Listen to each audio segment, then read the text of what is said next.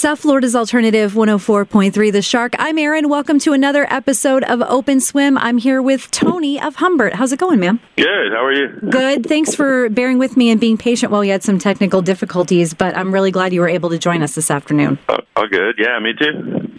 You guys, as a band, have been around for quite some time, so I know we're going to have to go back a little bit, but tell me how you met and how you got together to begin with. We kind of all knew each other from high school and had played in other bands with mutual friends, and then somehow we ended up coming together, and we were a different band called I Don't Know back then. That was a four-piece, and then we actually had an accordionist singer who left the band, and then we replaced him. We were called I Don't Know back then, and then we became Humbert, and we're still Humbert. And now we're basically still the three of us, which is myself, bass and vocals, and then Fernie, who plays guitar and keys and vocals, of course, and then Izo is our drummer. And now we sort of rotate that fourth member with different friends, different guest appearances by Rob Elba from Shark Valley Sisters, or George from The Holstered, or all depends.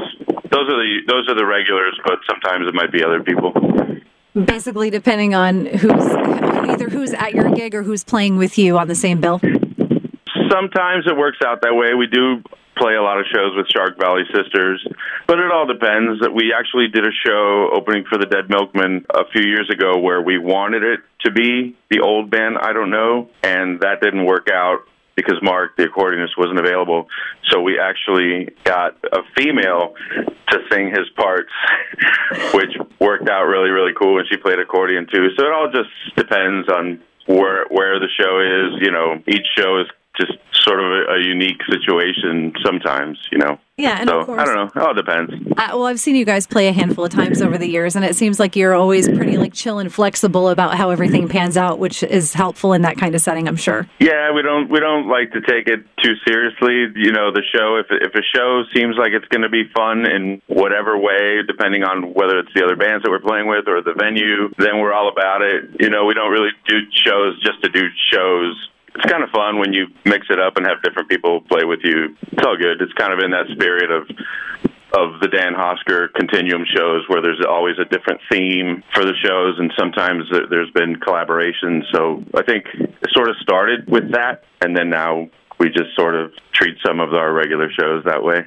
And would you say that's your approach when you guys are making music together as well? It hasn't always been that way, but it's probably going to lean towards being that way for future recordings. We definitely have ideas of bringing in other people to do things. We've never had a female sing on one of our songs, and that's sort of an idea for a particular song that we haven't been able to pick up again. But we have plans on doing that. So just kind of make things more interesting when you make yourself a little bit more flexible that way, you know? Yeah, definitely. I think so too. And when you invite another person in creatively, that brings a whole new set of ideas to the table as well, of course. Right. Yeah. And we're into so much different types of music and stuff. So we don't really, we listen to everything, you know, there's no genre of music that we don't listen to. Some people say, oh, I love everything except for jazz, or oh, I love everything except for country. Bring it on, whatever it is. We don't care. Well, sometimes there's inspiration to be found in music from every genre. And I think that's the sign of a well-rounded creator of music, when you can take a little something from everything and go, there's something to be inspired about listening to this, regardless of if it's your quote-unquote genre of choice, I guess. Yeah, exactly. You know, there was a time where we thought, if we're going to put out a record, does this song fit on the record? This song doesn't sound like the rest of our stuff. Does this song sound like Humbert? Now we don't. We did kind of follow that rule for a little while, and we don't anymore. Back with I Don't Know, with the old band, we definitely didn't follow that rule. But then when we tried to get serious and tried to get a record deal and all that, we thought, we need to be a little bit more, not mainstream, but, we need to be focused on whatever, a little bit more. Now we don't really care. Now it's whatever. If we want to do a country song, we'll do it. If we want to do some kind of weird instrumental prog thing, we'll do it. Not that we have, but maybe, who knows? Yeah, I think just being open to the idea is what makes it cool. And you guys have such and all of you collectively, even though you come from different places on the map musically, you all have that very breezy way about you when you play and when you have conversation. Right, yeah. Which is awesome. More people should be like that, I feel like, at least to some degree. Yeah. I mean, yeah, it helps not to have boundaries. I mean, some people can't do it. I'm sure some bands, people would freak out if they did something different. But you know, a perfect example of that is Elvis Costello. I've heard him play music in every genre and write albums in every genre, and it never sounds out of place because he still sounds like himself. Right, yeah. Yeah, when you're able to do that, I think that says something about you as an artist and as a musician, for sure. Yeah. I think people...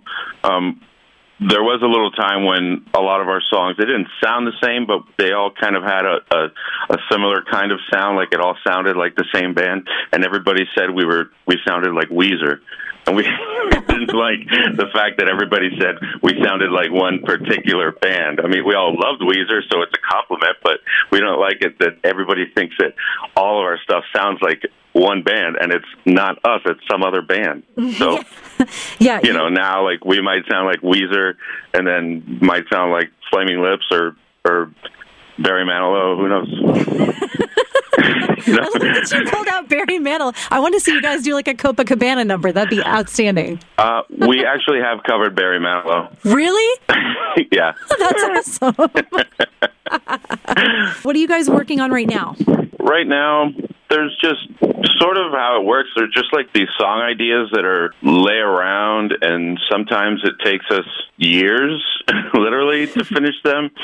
Like the song idea starts, and then it kind of gets put aside, and we get busy, and we start doing things, or we'll play some shows, and then all of a sudden, Fernie will like play this thing and be like, "Hey, like, can you guys come in tomorrow to like record on this thing?" And then we'll come in and we'll work on something some more, and then maybe we'll finish it right away. It's just kind of weird. We don't have like any plans like to do a record or anything. There's just a bunch of song ideas laying around that we really want to work on very soon, and probably just put them online. That's cool. Maybe around the beginning of the year. Every year we do a holiday single, so we haven't talked about that, but we'll probably start doing that soon. We usually do it like totally last minute. We've literally like recorded something the morning of New Year's Eve and thrown it out. Like recorded it and like mixed it and everything, and then just like put it out like at midnight that night. Hopefully we don't do that because that gets a little stressful. But well, I'm sure it helps too that you have the shack and you can just kind of gather there whenever the need arises. Yeah, it definitely helps when you're all over the place like we are to have your own space that you can do whatever you want in. Okay, so let's talk about the weekend of December 2nd and 3rd. You guys have an incredibly busy. Yeah, so Saturday, December 2nd is the Poorhouse, which we love. We have a long history of doing crazy shows there. So it's been a little bit since we played there, and so Shark Valley Sisters are going to be there with us. Wastelands from Miami, which are a really, really good, sort of newer, younger band. We like to mix it up a lot where we have, because we've definitely been around for a while, and there's other friends of ours that have been around for a while. We're lucky that the South Florida music community, there's a lot of people that have been around for a while, and I like that we can still play with the newer, younger bands, and it just makes it a little more fun when you can have, like, not just play with our old friends all the time, you know what I mean? Yeah, I definitely agree. So, different audiences are getting a chance to hear bands they might not for the first time, whether it's, you and your friends that come out to support you, or them and their friends that come out to support them. They get to experience the vice versa. Exactly. Sometimes people get older and they get a little lazier, and they'll only go out to see their friends when their friends are playing, and kind of remind them, hey, there was a time when you used to go out and see bands that you didn't know personally, and so if you come out and see us, we're hoping that you're going to see some like younger band that you wouldn't normally go out and see, and whether you go see them again, whatever, that's up to you. But yeah, I've definitely been guilty of doing that. You get set in your ways, like, well, I'm not going to go unless the show is like around the corner from my house, or I'm not going to go unless I know everybody there. And like sometimes when you get yourself out of the comfort zone is when you find stuff that you end up falling in love with. Yeah, exactly. Same thing with the younger, like their younger bands come out and just see their friends, and then they see these older guys guys that they never would have gone to see, or they never would have thought they would like, because they thought, oh, well, they'd probably sound like 38 Special or something, But and then they ended up liking it. They end up caught up in you. Not that there's anything wrong with 38 Special, by the way. They're awesome. Yes, exactly. So that's December 2nd. That'll be after our Shark Wrecked show. So people can basically Uber it or lift it up from the beach and head over to downtown. And if they want to do some more live music, you'll have the entire day and night to do so, which, I think yes to that. Yeah, actually, funny you mentioned that, because that's one of the reasons why we picked that date. Because we were trying to find what would be a good date. Like, are there any shows happening at Revolution that we can, sort of play afterwards? And then that was one of the available dates at the Poorhouse. So I thought, well, I'm going to go to that show because I'm going to go see Weezer. So, heck yeah. It ends early enough that you can make it to the Poorhouse. So, yeah, that's kind of the idea.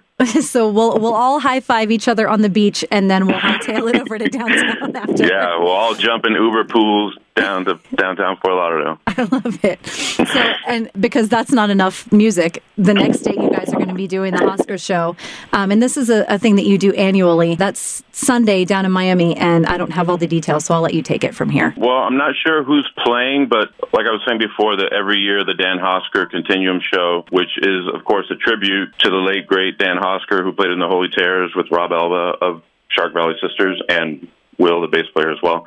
Every year there's a different theme, and this year they're actually doing a CD, a compilation of bands releasing previously unreleased music, and then some of those bands are going to be performing, and they'll perform those songs that are submitted for the CD, along with some other stuff. And I can't remember everybody that's a part of it, but I know there's, of course, Shark Valley Sisters, Mr. Entertainment, the Pookie Smackers, the Jacuzzi Boys. There's a lot of bands.